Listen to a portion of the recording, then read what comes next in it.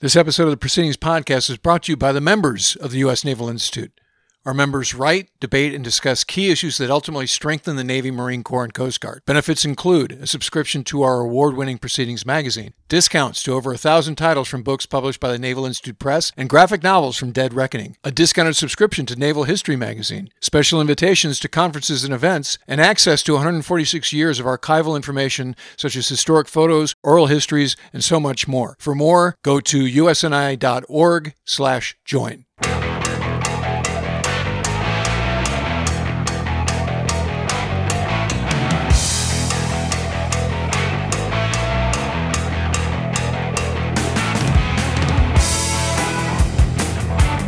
Welcome to the Proceedings podcast. I'm Ward Carroll, the Naval Institute Director of Outreach and Marketing. Joining me is my co-host, the Proceedings Editor-in-Chief, Bill Hamblett, fresh back from Lake Winnipesaukee. Bill, are you refreshed and relaxed?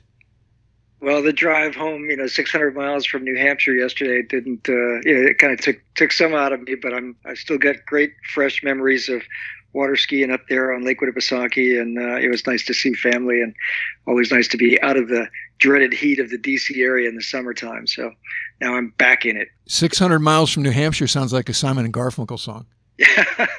And I love the pictures of you water skiing. You're badass on the old water ski.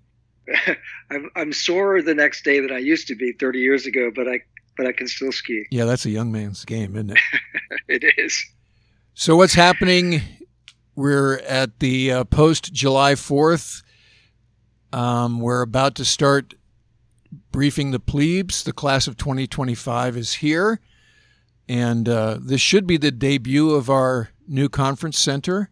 Not officially open till the end of September, but we're going to host the plebes from the class of 2025, one platoon, or I guess we'll have upwards of 4 platoons at a time in that conference center. Normally we do these briefs, well, last summer we didn't do them because of COVID, but years prior we would do them in our boardroom, and we can get a platoon at a time in there to introduce them to what the Naval Institute is, and then sort of go big picture about the choice they've already made, get them motivated, for this profession they're de facto part of.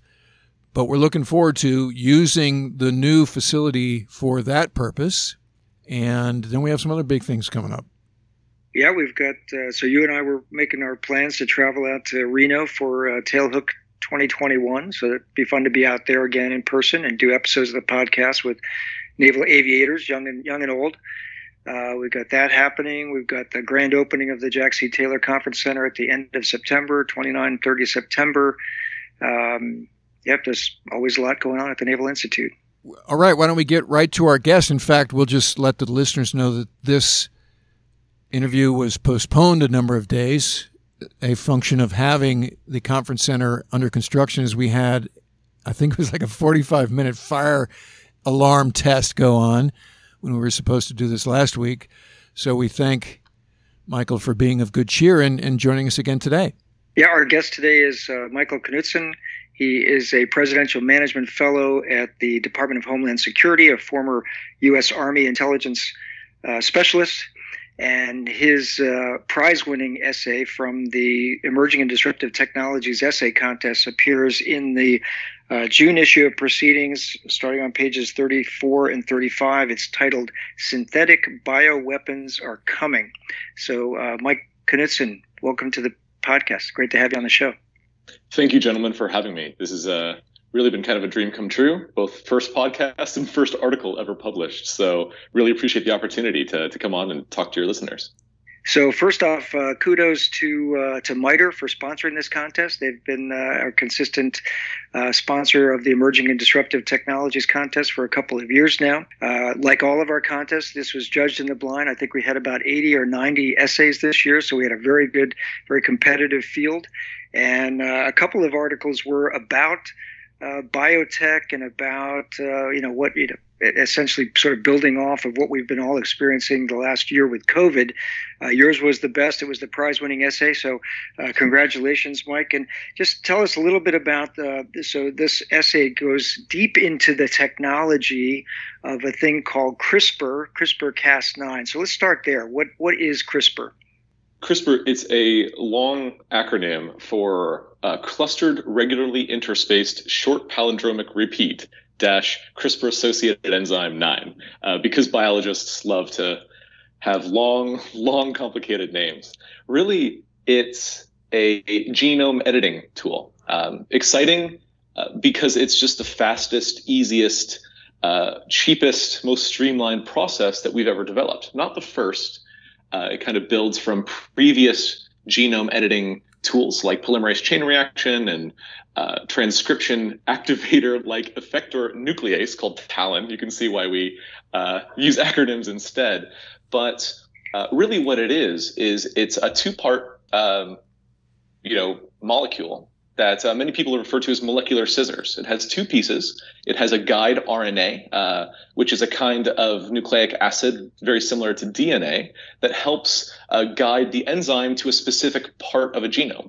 From there, it kind of latches on to a specific, very precise location and allows the enzyme itself to do the snipping and cutting and editing, which really allows you to add, remove, edit, delete. It's really kind of a Control-Alt-Delete tool for genomes, and most interestingly, can be done in living, complicated organisms. Certainly with more precision, like with bacteria, but also potentially with consenting adult humans, which has opened up a lot of interest, both biomedically, for research, what good this can do in the world, but also with the subject of my paper, really the concerning dual-use implications of how this may proliferate into synthetic bioweapons that I detail throughout the essay. So CRISPR's been in the news a lot the last couple of years. As you mentioned, it is a gene editing tool that makes that process much easier, quicker, faster, cheaper, et cetera. So give our listeners an example of a way that it's being used for the good of mankind, and then talk a little bit about it, as you point out in your paper, ways that it could be used for nefarious uses. Because one of the things that's so important to highlight is how quickly this tool is advancing. It was discovered, back in '93, floating in some tide pools off of the coast of Spain, but really wasn't explored until many years later. But then when Doctors Charpentier and Doudna kind of created the finalized CRISPR tool that is both the guide RNA and the enzyme stitched together in a wieldy way, a development that they got the Nobel Prize for. That was back in 2012. It was first used in 2013 on human DNA for the first time, but then it developed so quickly, and a lot of the errors were fixed that most recently in June 2020, we cured humans for the first time of genetic disorders. Really, there was 3 folks who had blood-based genetic disorders, including sickle cell anemia, that was cured through a form of genetic surgery.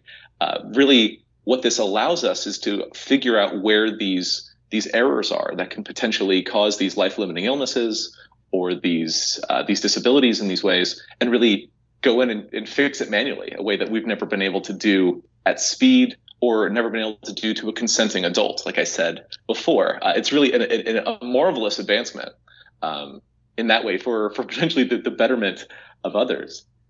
But the trick is, because at its heart, what it allows a scientist to do, or a practitioner, which I detail in my article, even high school students, creating truly novel capabilities. And when we talk about what this could mean for the future of biowarfare, is we're now having to put back on the table capabilities that we had never considered before.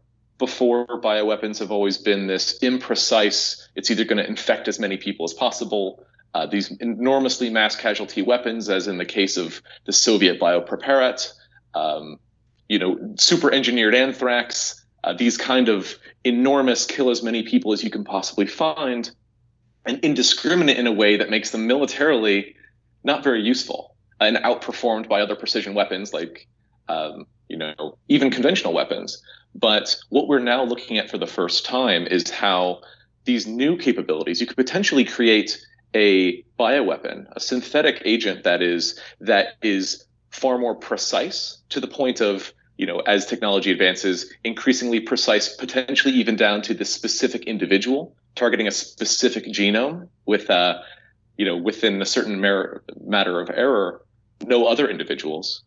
You have the ability to then target individuals or groups by non-ballistic means in a way that I refer to as human domain fires, which really weaponizes the social vector, potentially defeating traditional defenses. We've been used to defending ourselves against guns and bombs and artillery for so long that we haven't necessarily considered how, for instance, revealed by COVID and the Teddy Roosevelt, an aircraft carrier, for instance, may be vulnerable to this human domain targeting, whereas they're well protected from ballistics, missile, cyber, and other risks.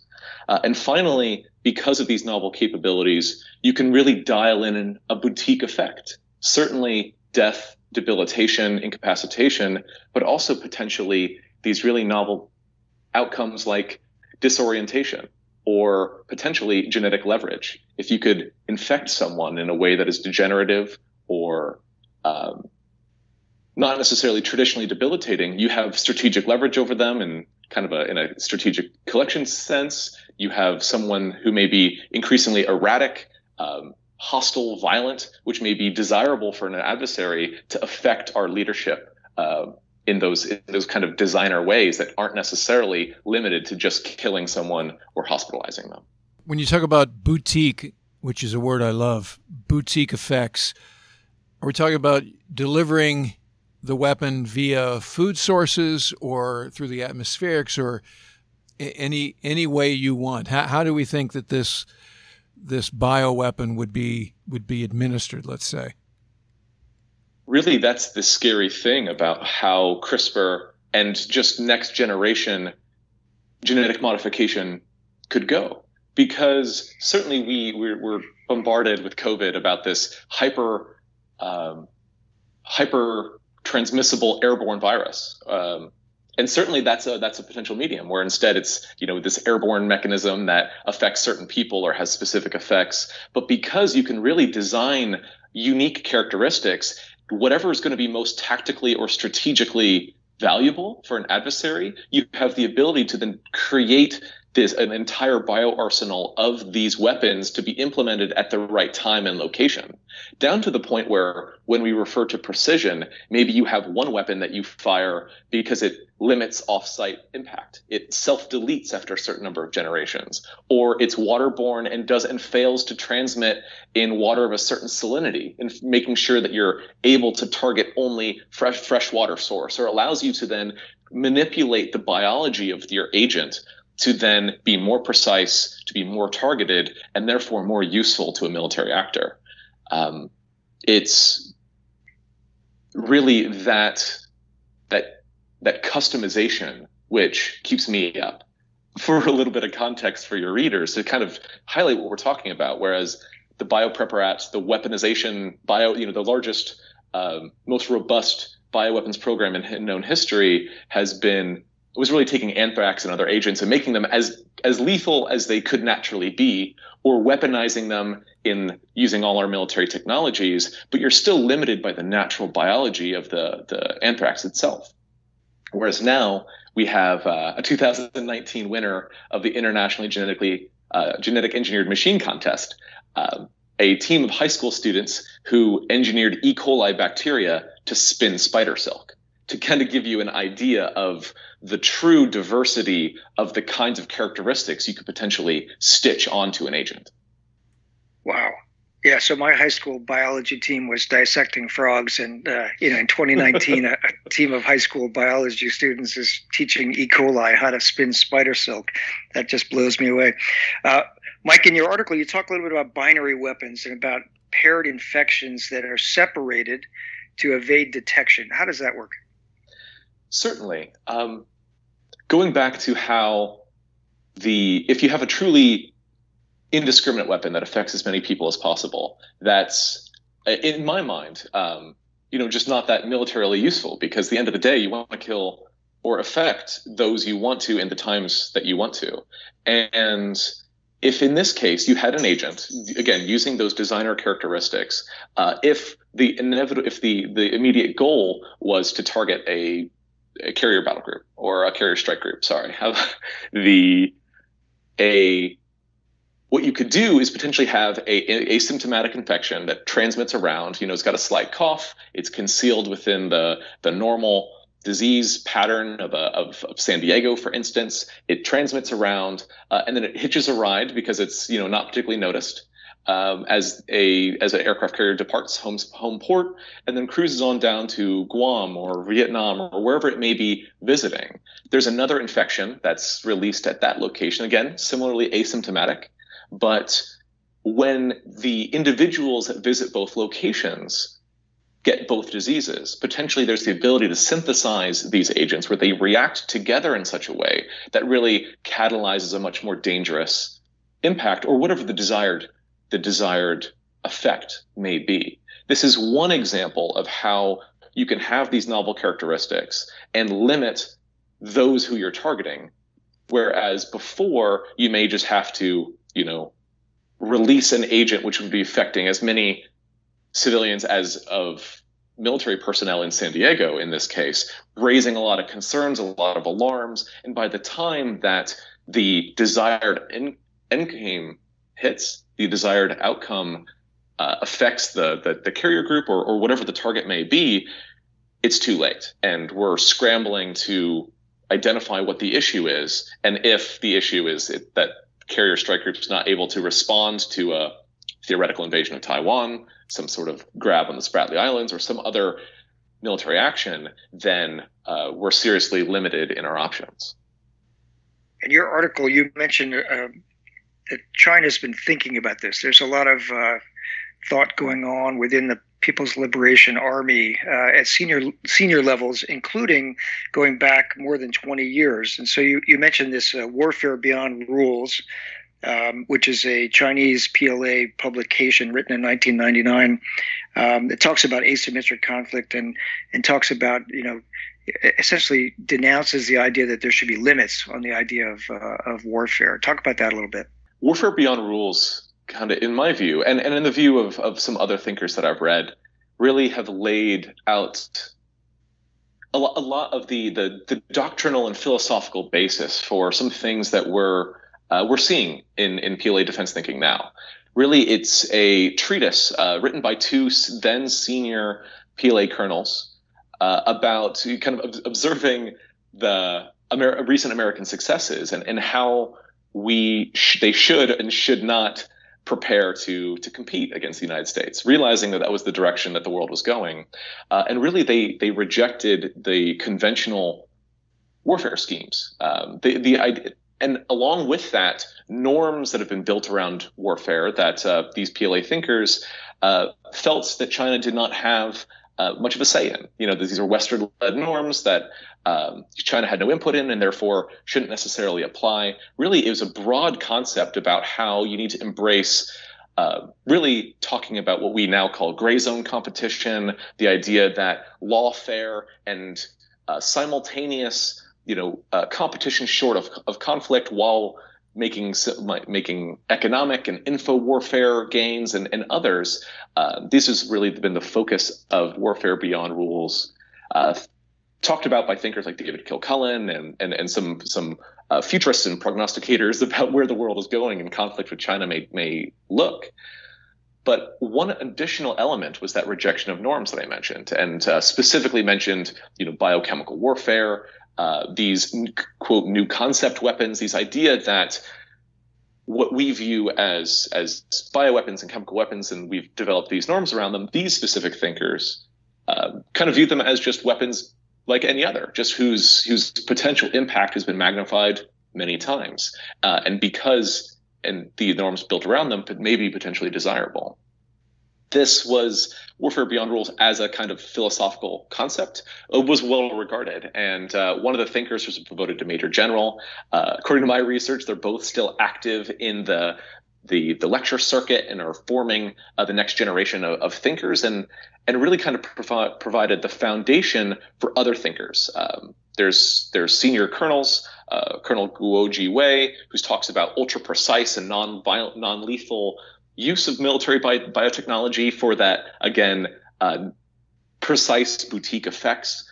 There's other thinkers like General Shang Shipo, the PLA National Defense University president, He Fu Chu, the president of the Chinese Military Science Academy, the Academy of Military Science, which leads the PLA's military scientific enterprise, as a really discussion around the biotech domain of warfighting.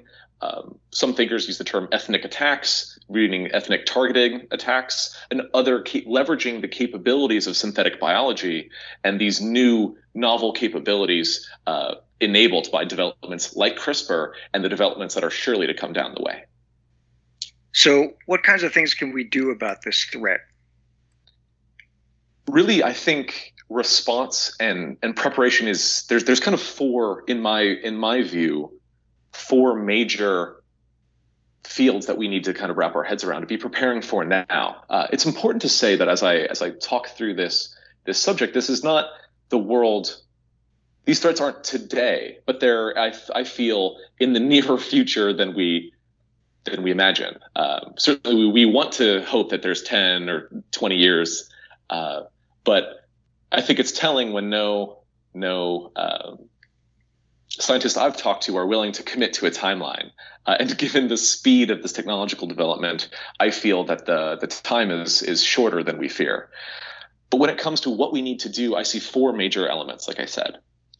First, we need to improve our ability to detect and characterize these kind of threats.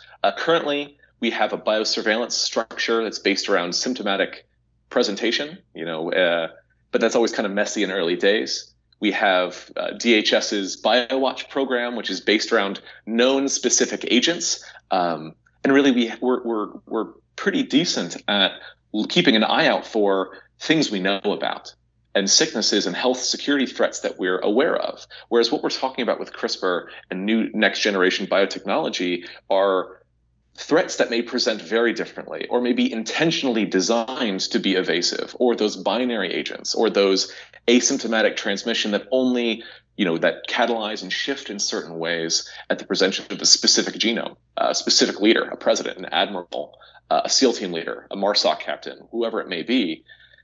We need to improve our ability to detect what those that threat exists, and then characterize it biomedically in labs. To be able to then generate responses. The second piece is to then attribute that use.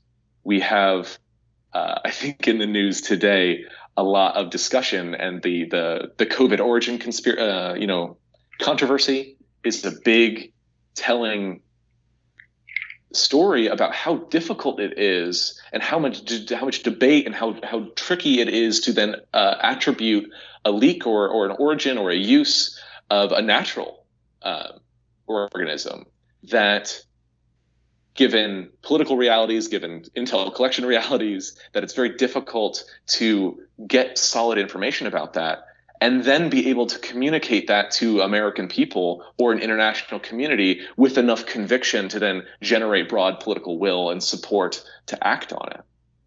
I think that both the detection and characterization requirement and the attribution requirement are likely to involve a lot of different interagency partners, certainly the public health structure, the intelligence community, the defense communities, state, even DHS, and other agents really need to be at the table to then figure out solutions to figuring out what's going on, characterizing that threat, and then pointing the finger in a decisive and confident way. Once we've done that, the third requirement that we need to then to build out is our ability to defend against that threat. I see defense made up of two major elements. There's first, of course, the ability to develop medical countermeasures at speed. I think the fact that we've proven what mRNA vaccines are able to do for COVID, the amount of research and support that and as well as just the prioritization of realizing that these threats really matter and can be debilitating for our nation and for our military personnel.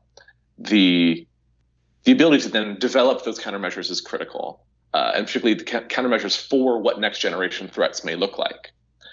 Related to that is personal protective equipment, which may need to be improved. New designs may need to be made to then respond to what these threats may be in the future. And there's the whole, getting the equipment and drugs necessary to protect our people. But then there's also the whole social, doctrinal side of things. I think that when we look at how there's a significant overlap about when you talk about a biofire, a next generation human domain weapon, that suddenly social distancing and mask wearing and hand washing and hygiene looks a lot more like a reactive fires drill rather than a public health response. And in framing that and doing a study of COVID response and how in various ways, whether it's foodborne or waterborne or airborne, how we may need to create doctrine around how soldiers and airmen and sailors and Marines react to these kind of threats and when and how to do so. And then finally, to complement our ability to defend against these threats, we need to develop responses and then signal those responses. I view one of the largest advancements of synthetic biology is the ability to be precise in your use and what a precision weapon looks like. Traditionally, the United States is associated, the nuclear deterrent to any sort of WMD use, including bio and chem.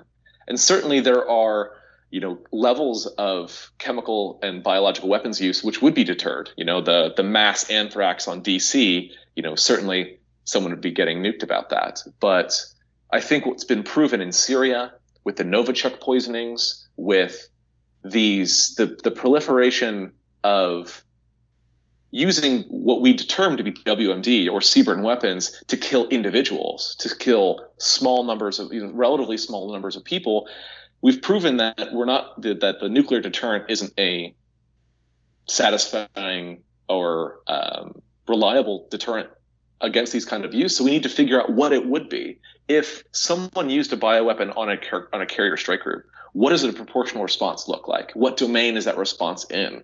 How do we signal our willingness to use that response? How do we practice and train that in our principal level exercises, in our wargaming?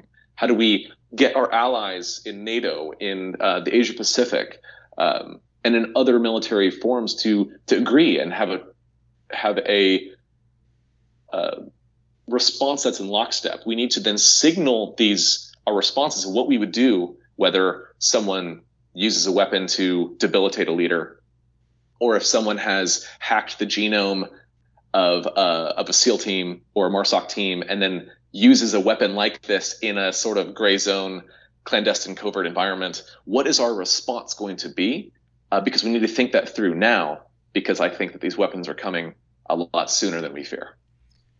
Yeah, and we think a conventional war ROE matrix is complicated. What you just introduced is like playing four-dimensional chess here. The thing that comes to my mind, you were hinting about the origins of COVID. We have trouble coming up with a sort of consensus about what the origin of that pandemic was. So when we're talking about countering synthetic bioweapons, we would hope that DOD would be able to have a consensus about the origin better than the nation writ large, for starters. And then as you're talking about an ROE matrix, my first impulse is hopefully our intel would know the source of this synthesized bioweapon. And so step one would be take out that factory, right, which is something we can do. And then beyond that, you start to get into sort of a slippery slope because of the nature of bioweapons. And when we're talking about genome, and you just mentioned the ability to attack a specific SEAL team, for instance, does this pathogen and using genome science, do you have the ability to just target the warfighter and not his family when he goes home and that sort of thing? Because at that point, if you jump that Rubicon, now you have it. Now this thing intended for military effects is now in society writ large, and we're back to having a pandemic, right? Or is the science so sophisticated that wouldn't happen? And I think that, in my view, that's one of the enormous collateral risks here, because the science is rapidly developing. What I can say that in the 7 years from Dr. Zhang's first using of CRISPR to edit to edit human genes for the first time back in 2013 to back in last year when we cured sickle cell for the first time using this. The amount of off-site edits, the precision of the tool has dramatically and exponentially increased over the last 7 years. It'll only continue to, and I'm sure that CRISPR is not the last or the best genome editing tool that we'll ever develop. It's a sign of our rapidly developing biotechnical prowess. So I think that there's going to hit this point, and maybe it's worth popping the hood a little bit about what I mean when it comes to targeting a specific warfighter or a specific special operations element. With the proliferation of precision medicine, how for medical reasons and nutrition and training, it's only going to benefit us to synthesize a warfighter's DNA to then provide better medical care and for other things, and probably store that in a Defense Health Agency server that is likely doesn't have the cybersecurity of our really sensitive systems. The idea that when you get your hands on someone's DNA, down to the specific individual, there's a version of this future where you could potentially infect just that person within a certain margin of error. So whenever you fire one of these weapons, just like any other conventional weapon, there's a chance of it going off base. And I think when you talk about a living weapon like this, the risk is so much higher when you factor in mutation. You talk about the variants that are popping up with COVID. You talk about mutagenic properties, and potentially as the technology advances, there's controls you can implement where it dies out after a certain number of generations, whether it doesn't transmit in a non-target environment. But just like the guidance system of any precision weapon can go wrong, it's an enormous risk, I feel, when you have an adversary who makes the judgment call that my ability to eliminate the American president or my ability to destroy this specific special operations community because I've long since hacked their Defense Health Agency server, or because this admiral happened to do 23andMe that I've now since bought all the genetic records of, which is the case. China owns all the 23andMe genomes. Some military commander says that's worth the risk. And when a weapon designed to kill one person or a small number of people or a specific area of people then mutates, we're talking about a truly weaponized agent that may present a catastrophic existential risk, not just to the region or to the military or to the nation, but potentially, we're talking about the species. There's thinkers that think that way. Dr. Toby Ord comes to mind, who puts a specific mathematical number on the chances of an engineered pandemic killing us in the next 100 years. There are certainly risks when a military thinker or a political leader says, hey, that's safe enough to use on that military target. But when we're talking about a bioweapon, a self-propagating living organism or pseudo-living organism in the case of viruses, that's one of my fears. Well, that'll keep you up at night. I don't sleep much. We've been talking to Michael Knudsen. He's the winner of the Naval Institute's 2021 Emerging and Disruptive Technologies Essay Contest, sponsored by MITRE. His article is called Synthetic Bioweapons Are Coming. It appears in the June issue of Proceedings and on our website. And Mike, it's just been great talking to you, although it's been also, really scary at the same time. You can come to our party, Mike, but you can't talk about work. Yeah, I got it. All right, well, that wraps up another episode of the Proceedings podcast. Until next week, remember, victory begins at the Naval Institute.